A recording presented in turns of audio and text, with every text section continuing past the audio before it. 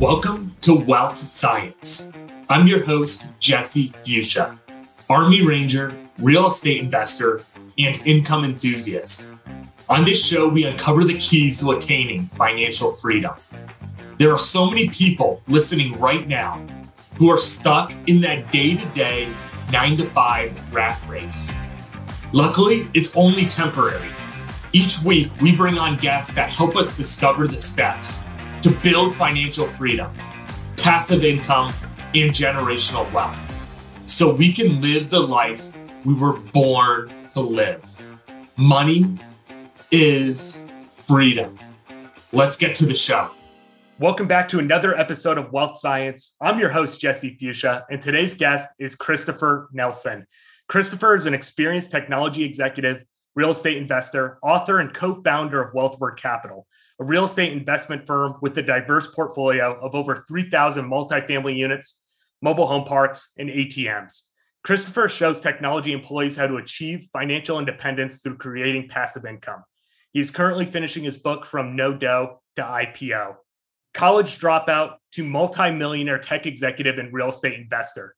Wealth Science, I bring you Christopher Nelson. Christopher, welcome to the show, brother. What's going on? Hey, Jesse, thanks so much, man. So exciting to be here, to be a part of your podcast, to be a part of your journey. I think it's so valuable. It's so important that people, especially people in this country, really understand two things: that we have to seek our own financial literacy. We have to seek our tribe of other people who are trying to get down to what does it take to really take care of ourselves financially. And number two, it is a science. Like, we want to have data. We want to make data-driven decisions. And we also need to understand at what point do we put some things at risk, adjust that risk level, low, high, or medium, and then actually watch it run for a little bit before we add capital. So anyway, huge fan of everything you're doing here, and super excited to see what value and what information I can bring to the listeners. Yeah, I really appreciate that. And so many people have reached out about the name and was like, man, what was the thought process in the name? We love it. It hits the nail on the head. So I'm glad it resonates with you. And I think it's going to resonate with a lot of, your network and obviously our audience and stuff like that. But just to give you an idea, a glimpse, maybe a peek behind the curtain, Christopher, the notes I have on you, your path and how you got to today zigzags in every single direction across the country, across the world. I've got juice bar owner operator, tech IPO, real estate investor. Today's episode is going to be so incredibly fascinating. It's going to be mind blowing for the people who don't know you, Christopher. Could you take a couple minutes and introduce yourself? Sure. So, I am Christopher Nelson. I am, born and raised in Northern California, and went off to college. College didn't fit. So I actually went and lived abroad in Europe for a while until I had to figure it out. And when I came back, one of the things that I came to understand is, like, I love technology. I love what it can do. I'm so excited by it. So I was able to go back to school, get a degree in cognitive science, computer science. And I went to work for a tech consulting company, because at that point, right when I went to work in 2001, right, we just had 9/11, we had the dot-com bust. So working for technology companies, and especially those startup companies, was considered very high risk. And I wanted something where I could really grow my career capital, my experience and my results. I wanted to go somewhere. So I went to Accenture, but I'd already been investing. I'd already been reading Robert Kiyosaki. So at that point, I realized, okay, whatever I make, I got to figure out how to get into real estate. Well, a buddy and I, from college, we decided, well, what if we opened some juice and smoothie bars so that we could actually then, generate some cash flow, and then we can go buy real estate. So that was the idea. So we did in Tucson, Arizona, we opened 2 franchise juice and smoothie bars and ran that for a few years, but we didn't realize a couple of things. Number one is we got way over leveraged. And number two is that, if you are over leveraged, when all of a sudden you get into something like a great recession and you're trying to compete a $4 smoothie against a $5 footlong, you need to have some sort of a backstop. And so that literally tipped us over. And it was at that point that I realized, okay, I need to actually do something if I'm going to actually go get some equity back and try and get into real estate. So that's when I decided to go work for startup companies. At that point, they'd sort of shaken out sort of the weakness, I think, in the industry. There was a lot of, large companies or great companies that were actually coming out of VC, funded opportunities. And so I went to work for my first one, abject failure. I had no idea what I was doing. I wasn't even sure what was the equity, what was the play. It was a bad founder. It ended up being a bad boss. So after that, I sort of, had this idea, and I always tell people, it's like the idea when you actually figure out, I'm going to put the chocolate with the peanut butter. Sounds weird, but it's absolutely amazing. And so I took I'd been a stock investor for many years. I took what I learned there, and I realized I need to actually go select these companies to work for like a stock. I need to look at it like an investor through the lens of risk. And so I realized that, if I went to work for a very early stage startup, that's high risk, high reward. If I went to work for a company that was very close to an IPO, that's medium risk, medium reward. And then you can go to work for great public companies. Google is one of them. They have great equity compensation plans, and that's low risk, low reward. So I chose medium risk, medium reward. And I created a due diligence criteria very similar to what we have for real estate or what you might do for selecting a stock. And I went to work for Splunk in 2011. And in 2012, we had an IPO, and it turned into a multiple seven-figure payday for myself and my family. And so then at that point, it became this journey of, okay, now I actually have this equity to invest. Then it was really ramping up the real estate. So, and that's where I spent the past few years. And I'm really putting all of what I've learned in that first part of the journey from no-do to IPO into this book that I'm going to be releasing in the first half of 2022. Yeah, that's amazing. And it's so incredible to think about that. Really, when I look at your history, it's like you lived through the dot-com crash. You are in the tech space for that. You had a smoothie shack, or you owned and operated one during the '08 crash. I'm curious, looking back on that, Christopher, like obviously you've owned and operated assets through multiple crashes. You've lived through two. How has, living through those crashes kind of assessed your value of risk today? How has that kind of influenced your investing journey?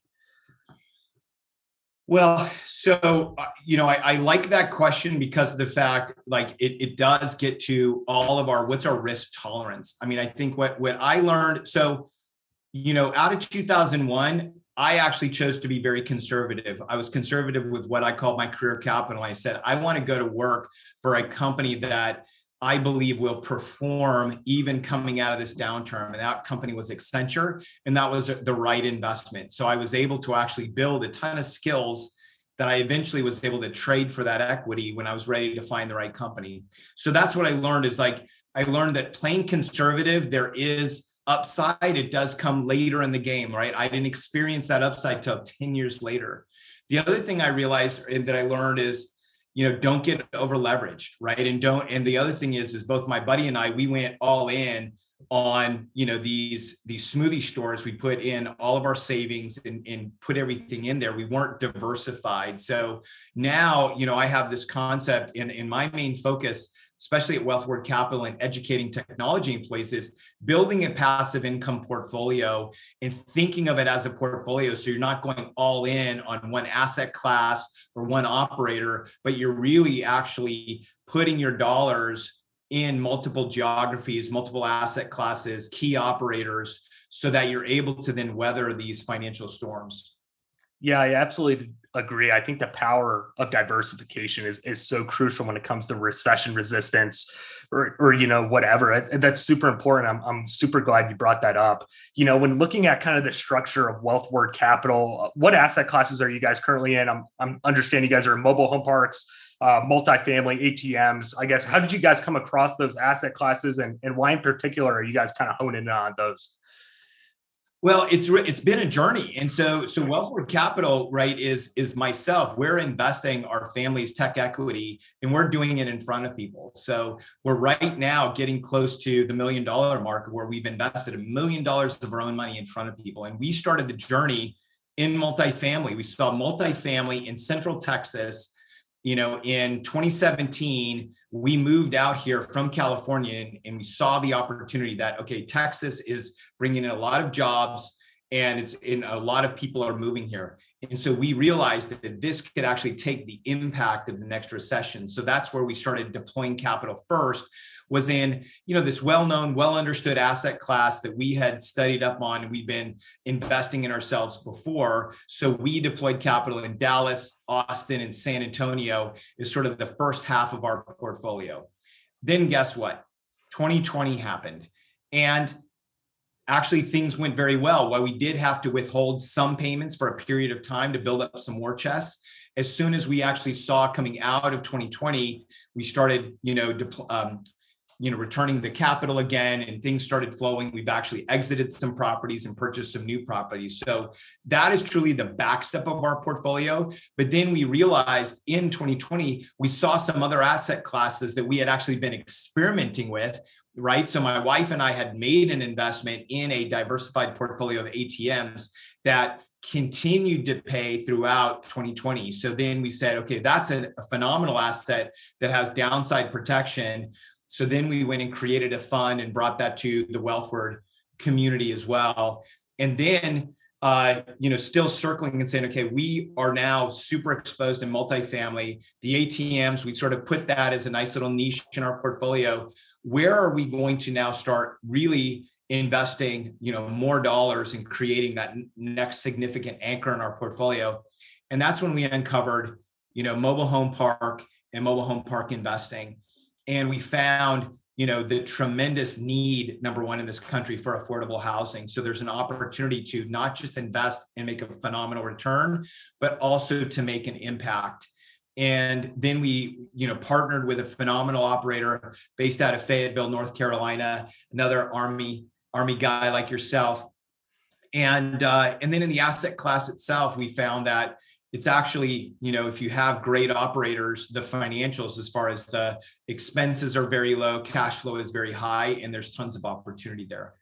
Yeah, I think the biggest thing you hit on is the demand right now for affordable housing in this country is insane, and people don't get that. And I'm really interested to hear what you think. Like when you pitch like your tech buddies, like, hey, I've got this mobile home park to invest in. I mean, do you think there's still a stigma kind of surrounding that asset class, Christopher, or what's kind of some of the feedback that you get? I'm curious from your network. Oh, huge. I mean, well, it is. I mean, there's a stigma. Like, wait, so you're buying mobile home parks? Like, the one thing though, I'll tell you about technology employees is technology employees are used to going into areas that have been running in a specific way for a long time and disrupting that. So the one thing that you'll find is that tech employees, they are open-minded, and they're also skeptical and love a good argument in the sort of traditional sense, like, hey, they want to understand your thesis behind this. And so as I get into the thesis and really sort of articulate, number one, when you look at the raw numbers right now for the need for affordable housing, it's staggering. For what is it, 100 affordable houses that are needed in this country, there's 4 available. Sort of out of every 100 people that need one, there's 43 available. Then you put on top of that the number of baby boomers right now that are retiring. 10,000 are retiring a day. Half of them have no savings and are going to be on fixed incomes. And the ones that actually were able to pay off their homes are actually looking to downsize to get into the parks. And the other day, in our particular fund, we went and we renovated a house and put it out on the market. And we had 200 people call in for that single home. 200.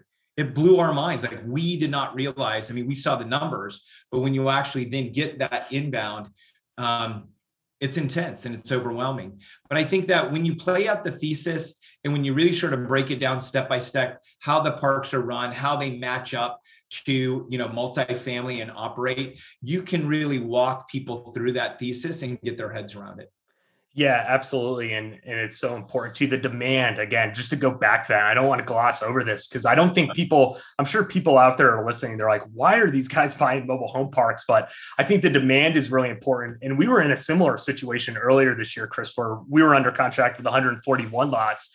And we did a test ad, much like you're referring to, and we got 100 replies in 24 hours. And people don't understand how incredible the demand is for affordable housing. But something else to kind of go back to, and I think you hit on it as well, is, this is an opportunity for investors to improve communities, to change people's lives, because that's exactly, I know what my team is doing, what your team is doing. I mean, you guys are going in there and adding value to these properties. It's super important when it comes to kind of the risk factor in mobile home parks from a passive investor side. What are some of the risks? I guess, how do you guys mitigate risk, and what are your thoughts on that? Well, I think risk, when passive investing, the number one risk is going to be the operator. It really is. Like, who are the boots on the ground? Who is in there operating the park? Who's in there doing the day-to-day? That is the main risk, because operationally, right, it's not as hard as you think, right? I mean, you're bringing services, water, gas, sewer, you have some underground infrastructure. But other than that, you're really managing homes, managing people, and managing collections. And so I would say the risk lies with the operator. And what I look for is operators that do have that been there, done that experience, right? People who have done that. Or what I also look for is, because I am a startup guy, or I also look for people who've had success at higher levels in other places of their life, and they're actually now translating that into something new, and they really have a passion for it, and they also are going to stick to their commitments. So that's really important to me as well. And then I also look for people that are really looking to optimize processes, right? When people are bringing technology. So I know for a fact, our operators, right, we're going cashless in all of our parks, right? We go to cut it over to a Pay Near Me, go to cashless. That reduced a ton of risk from a, physically transferring cash and cash getting lost to, now unintentionally transmitting diseases, right? So those things are very, very important. But I always look at the operator first and foremost. Yeah, I think the proven operator, and I think it was Mark Cuban who said, we bet the jockey, not the horse. It's so important. It's so crucial. And I know exactly who you guys are partnering with, and you guys are partnering with proven, incredible operators who are absolutely out there crushing it. So that would be my main point too, to any passive investor. I think that's super important. When looking at the returns profile that you see in real estate, and I think this is interesting because, like you said, you've invested in stocks all your life. I mean, the returns profile that your fund in particular gets, or that we typically see in real estate, how have you seen that kind of line up, towards the stock market or into other assets that you can invest out there?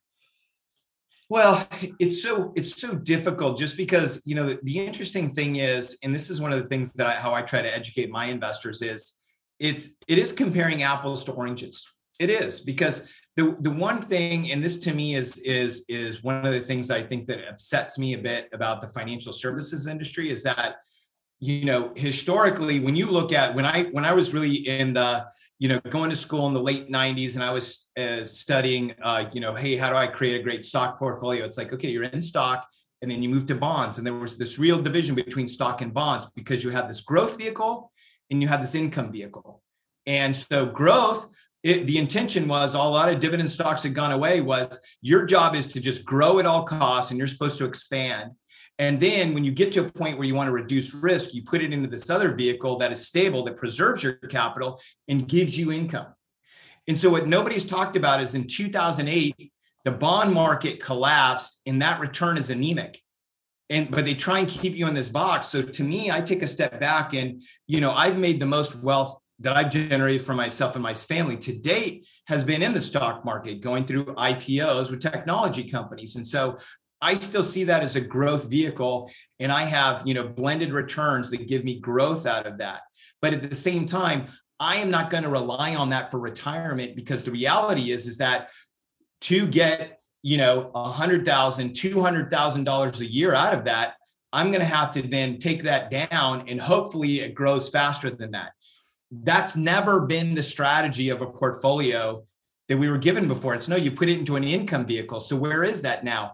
That's in real estate. And real estate has always been the optimal income vehicle, because it gives you 4 ways to make money, right? You have your cash flow, you have your equity pay down in some situations, you have your appreciation, and then you have your depreciation, your tax benefit. And so that's what we're essentially doing is we're moving it so that we're, as a family, I talk about this in our Wealthward portfolio, is that we're 50% in stocks, we're 50% in these passive income investments. And the goal there out of our passive income investments is to generate $250,000 a year with the lowest tax basis as possible.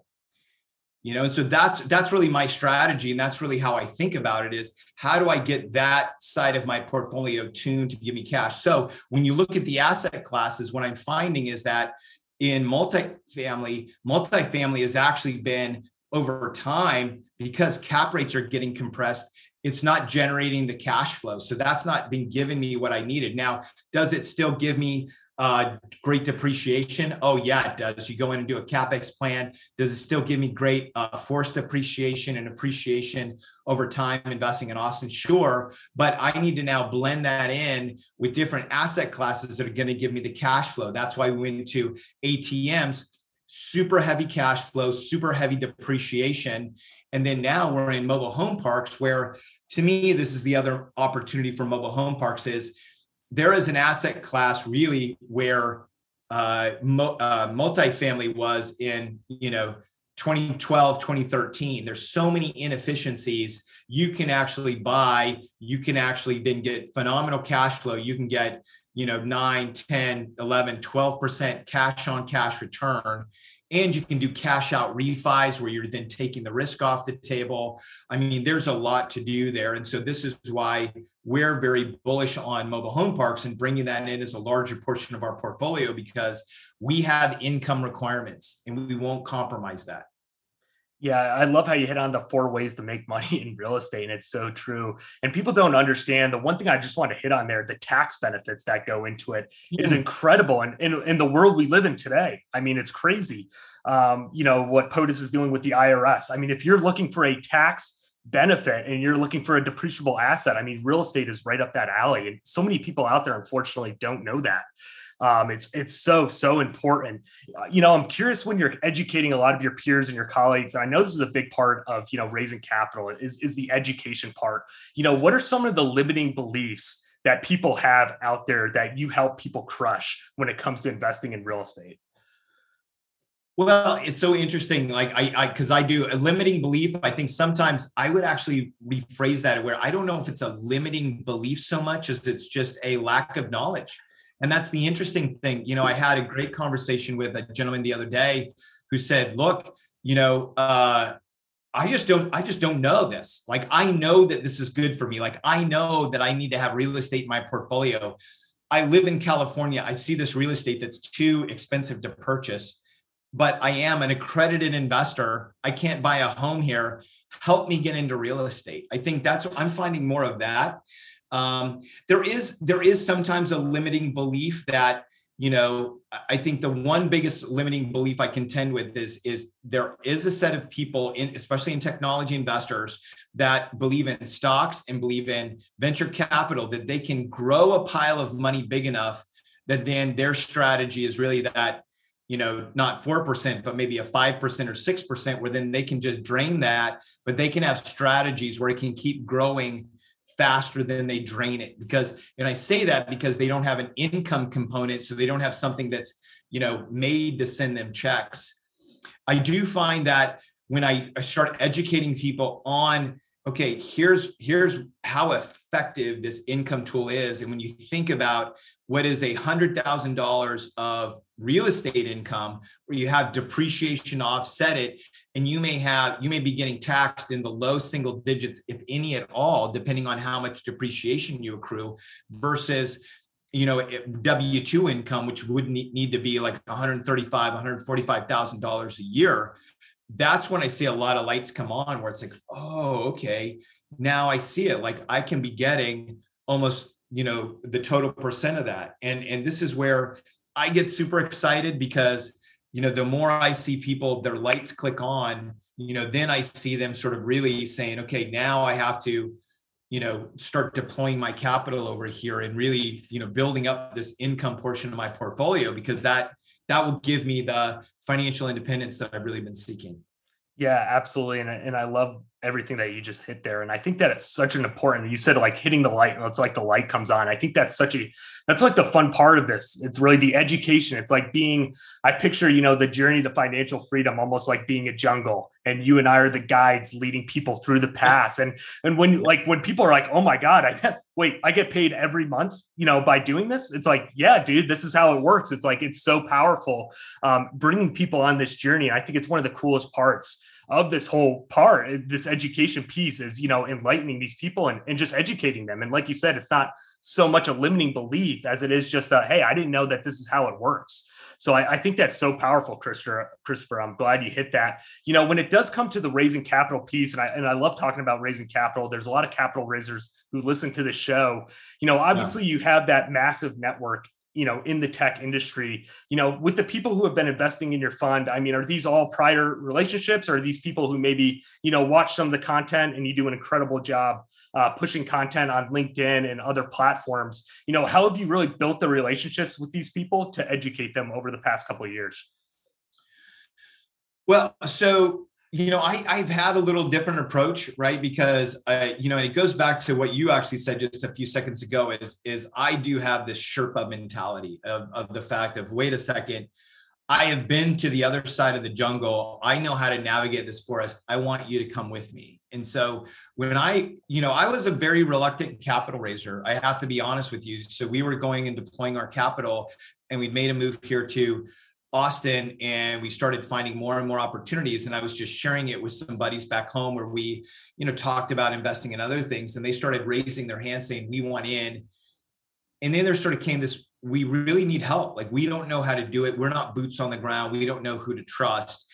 And there was this real moment where I felt like, wow, like my brothers and sisters in the tech industry, my eyes opened up, who we work, this 24/7 lifestyle, like they're like me, like they don't understand how to get to retirement. They really need help. So when I started this, it really was just deep in the network in a lot of one-on-one or, 3-on-1, 4-on-1 type education of walking them through.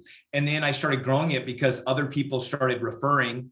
And then as I started up the platform, I think to your point, more and more people started coming in, and I've just tried to really build my business slow and with intention, because I also think that I want to make sure that I'm creating a business where I as the capital raiser, am not dependent on finding the next investment opportunity, because then all of a sudden I may be bringing something that's subpar. It's like, no, I'm just sort of, growing it low and slow, and just really trying to just, really sort of bring in the right people on both sides, the right operators, and then the people who really want to invest. Because that's the other thing is,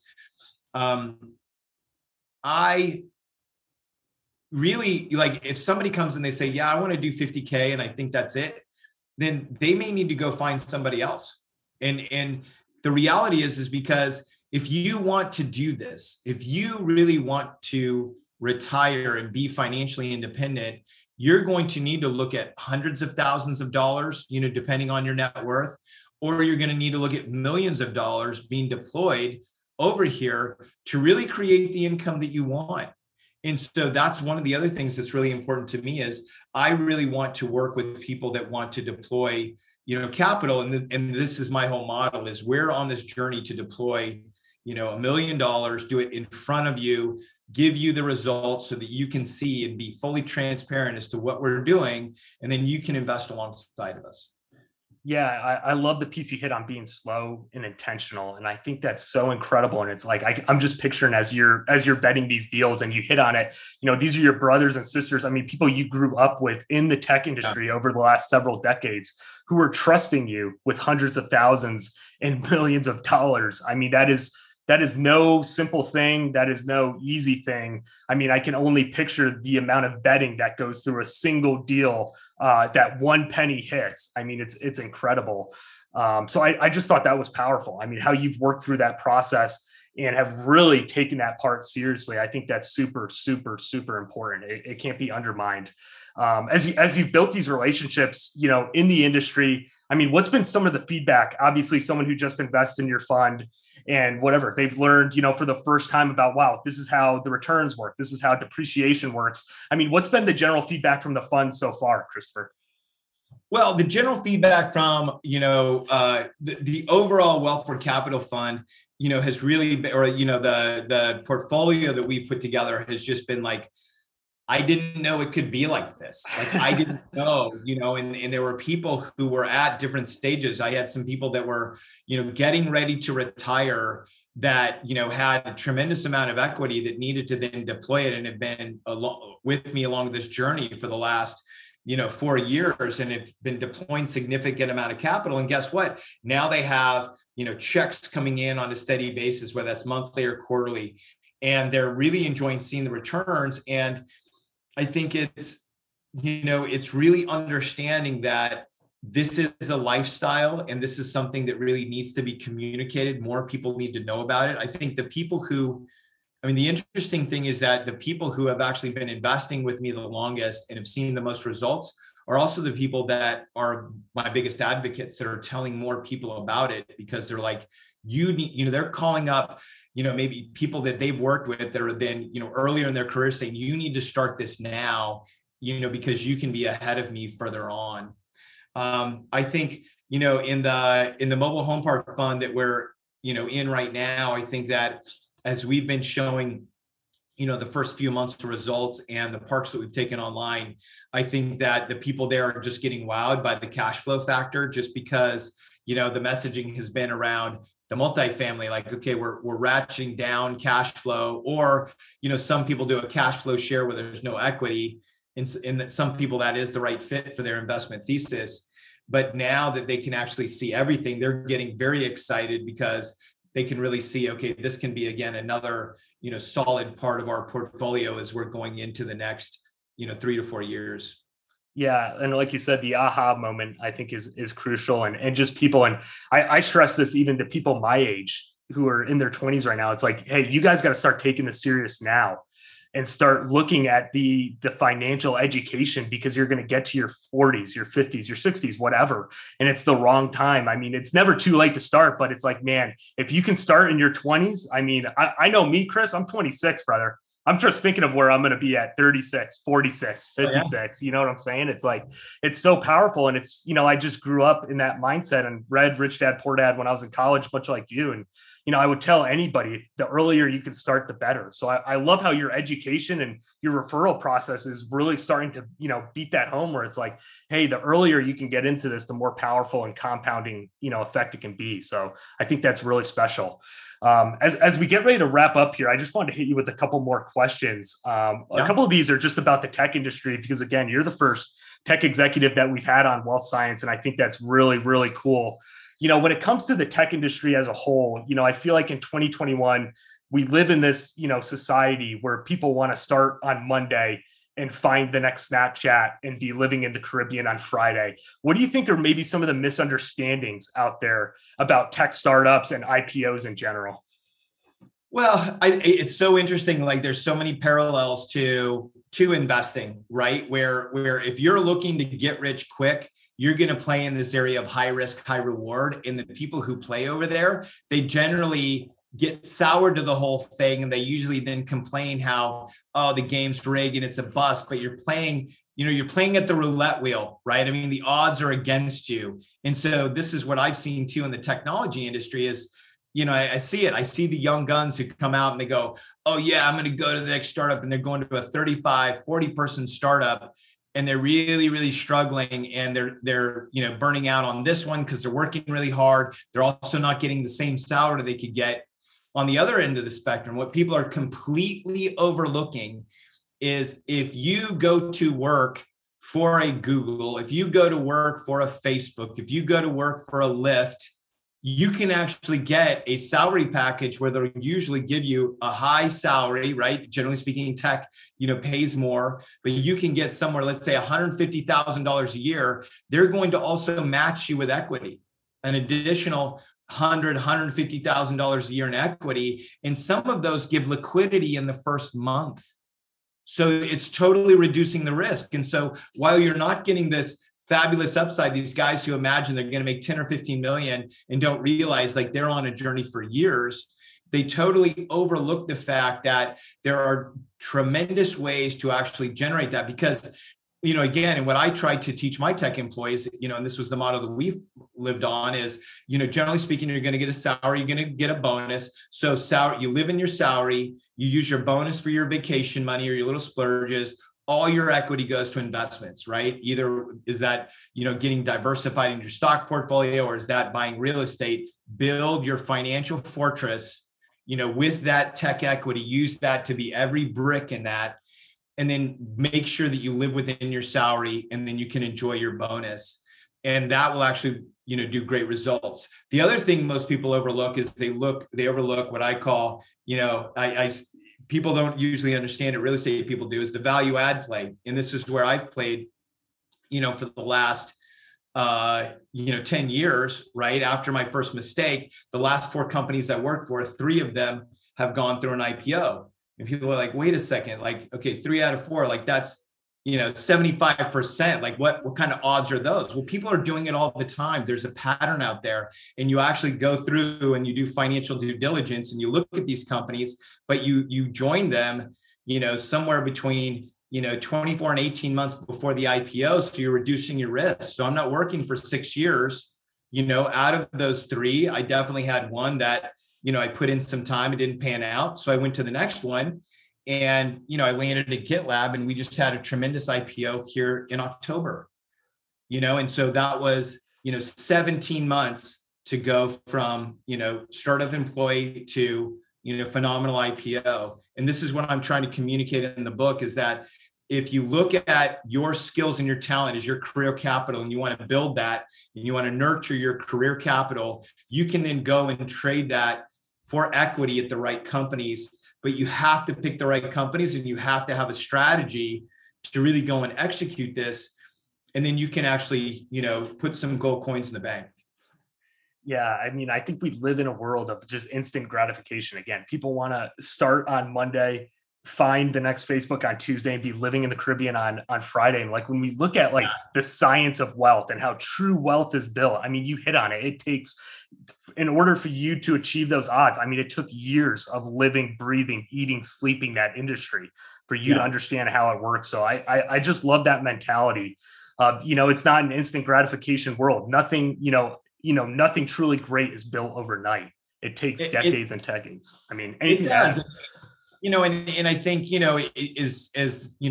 too, like you got to put in the time. And truly, I believe that building wealth is a discipline, and it really is that focus. And then also, I also think that it is, having a bit of a adventurous heart too, in the sense of, okay, I want to get uncomfortable, right? Okay, I want to get into real estate. Or I know when, I left consulting, which was going very well, I had a good career track there, and going into the technology, that was definitely taking a risk as well. But again, I was willing to then, go and put in the work and do the analysis and understand, okay, what's happening under the covers here, and make observations. So that I was making again, from the wealth science perspective, I looked at my first decision to go work for a startup company, very emotional. It was an emotional based decision. In fact, I didn't realize that I was actually burnt out. I wasn't able to talk about it. So I was actually moving away from fear. Like I was just trying to move towards something that I thought was going to soothe me. And I realized I made an emotional decision. And we all know in investing or in life, you make an emotional decision, you can choose poorly. And I did. Then when I went back and I made a very disciplined decision and very financial focused decision, guess what? I reduced my risk, and all of a sudden I was able to get some significant reward out of it. Yeah, I mean, it's so important. There's just no undermining it. Again, truly incredible things just can't be built overnight. It takes the right discipline and the right systems and processes to lay the foundation to achieve that financial freedom. So yeah, I think all those points are great. The last thing I wanted to hit on, Chris, before we wrap up and before we jumped on today, we were talking, Can't Hurt Me by David Goggins, a book we're both reading. And David is obviously in the book belting the Ranger Creed, between the chapters. And he's a huge believer in mindset and the warrior of the mind and stuff like that. I mean, when you look at your own career, I mean, even thinking back to the .com crash, to the Smoothie Shack, to multiple IPOs, book dropping, I mean, where you are today, I mean, the mindset piece that goes into that what were some of the mindset hurdles and what did that process look like?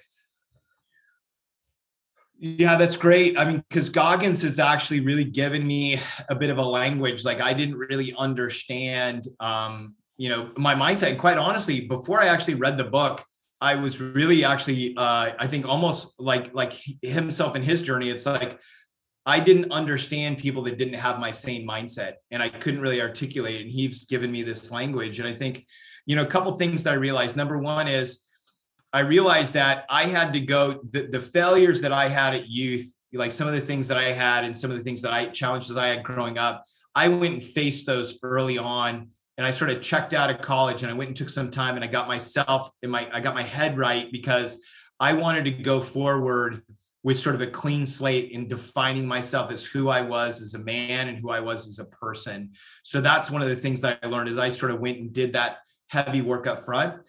And then I think part of it is, yeah, I grew up in a bit of a blue collar environment. And it's super important because I have sons too, is I was never afraid of hard work. Like I was always taught that, if you want results, you're just going to have to work hard. Like working hard is part of it. And that again, doesn't mean kill yourself. Like you also need to have a good regime of rest, but you will have to work hard.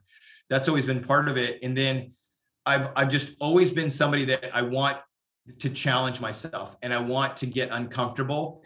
And I think using the David Goggins terms, like I've always wanted to be uncommon amongst uncommon people. So I always felt comfortable putting myself around people that were achieving more. I mean, that's one of the things and part of my story is I always sought out mentors who were, really pushing themselves and would be willing to pour into me and teach me. And then along the journey, I mean, I've just definitely had moments where I've been like, you're getting too comfortable. You need to get uncomfortable, whether that was, after 5 years at Splunk where I was, still, making, a great salary and harvesting good equity, but it's like, no, I had to keep moving on the journey. I was getting, too comfortable in those satin sheets. I had to go out and hit the streets again. But those are part of it. And I think that mindset is critical because I think that when it comes to personal finances and things, sometimes people feel shame, they feel embarrassed for situations they've got themselves into, and I know myself, like when we went to that whole smoothie bar thing, we had to shut them down and we literally lost all of our money. I felt really silly. I felt really stupid, but I realized that sitting admiring that wasn't going to fix anything, right? I had to take a hard look at it and say, okay, what am I now going to do different to get a different result? And where I'm going to focus my energy. So anyway, I think that was a bit of a long answer, but I think when I think about, Goggins and I think about the mindset thing, like I'm definitely, able to pontificate a bit. Yeah, no, I agree. And just to hit, to cap this off, I mean, success begins at the end of your comfort zone. And like you said, I mean, you're getting comfortable and it's like, this is only, a plateau of where I'm at. What am I truly capable of? And when you hit that last chapter and Goggins really kind of hits that home, it's super powerful. But I love that mentality of always having, upward growth. And it's like, what am I really, capable of at the end of the day? If I really put myself to it, I know this is comfortable. Like you said, I'm in the satin sheets right now. I'm eating good. There's food on the table, but it's like, what if I got to the next ridgeline? What's on the other side of that? So, I appreciate you, Christopher. I mean, today was amazing. This was incredible. You have, again, a story that zigzags across the world, and where it's brought you today is changing people's lives and helping them attain financial freedom, which I think is absolutely amazing. Christopher, people who want to learn more about you, hear more about you, were inspired by today's episode. Where are the best platforms to reach you on? Well, the best platform right now is you can go to my website is wealthward.com. So that's WEALTHWARD, Wealthward, moving you towards wealth. And then if they want to know more about what we're doing in mobile home parks, go to thrivecommunity.fund. If they go to thrivecommunity.fund, you can find more about what we're doing in and around the mobile home parks. I appreciate that. And just so I know, when does your book drop as well? I'm going to jot that down. Well, the book right now, so I am shipping it off to the editor on Monday. So at this point, I mean, we're looking at probably like April timeframe. April 2022. No dough to IPO, brother. I'll come back on the podcast and we'll break down the book, man. We'll break it down. I can't wait to read it. And I'm sure there's going to be so many amazing things in there. So again, Christopher, today was amazing. I appreciate it. A story that again goes all over, smoothie operator, real estate, tech IPO, and all ended it with talking some David Goggins mindset. So Christopher, I cannot thank you enough. Thank you again for coming on Wealth Science, brother. My pleasure. My pleasure. Happy to do it. Thanks, brother. Hey, thanks again for listening to the Wealth Science Podcast. Take some time to subscribe and leave us a review. It really is the basis that helps us continue to bring on amazing guests each week. We have another incredible story to share next week, and I'm certain it's going to add value to this community. Please do not hesitate to reach out if there's anything I can do to help you in your journey of attaining financial freedom. Thank you again for listening, and we will see you next week.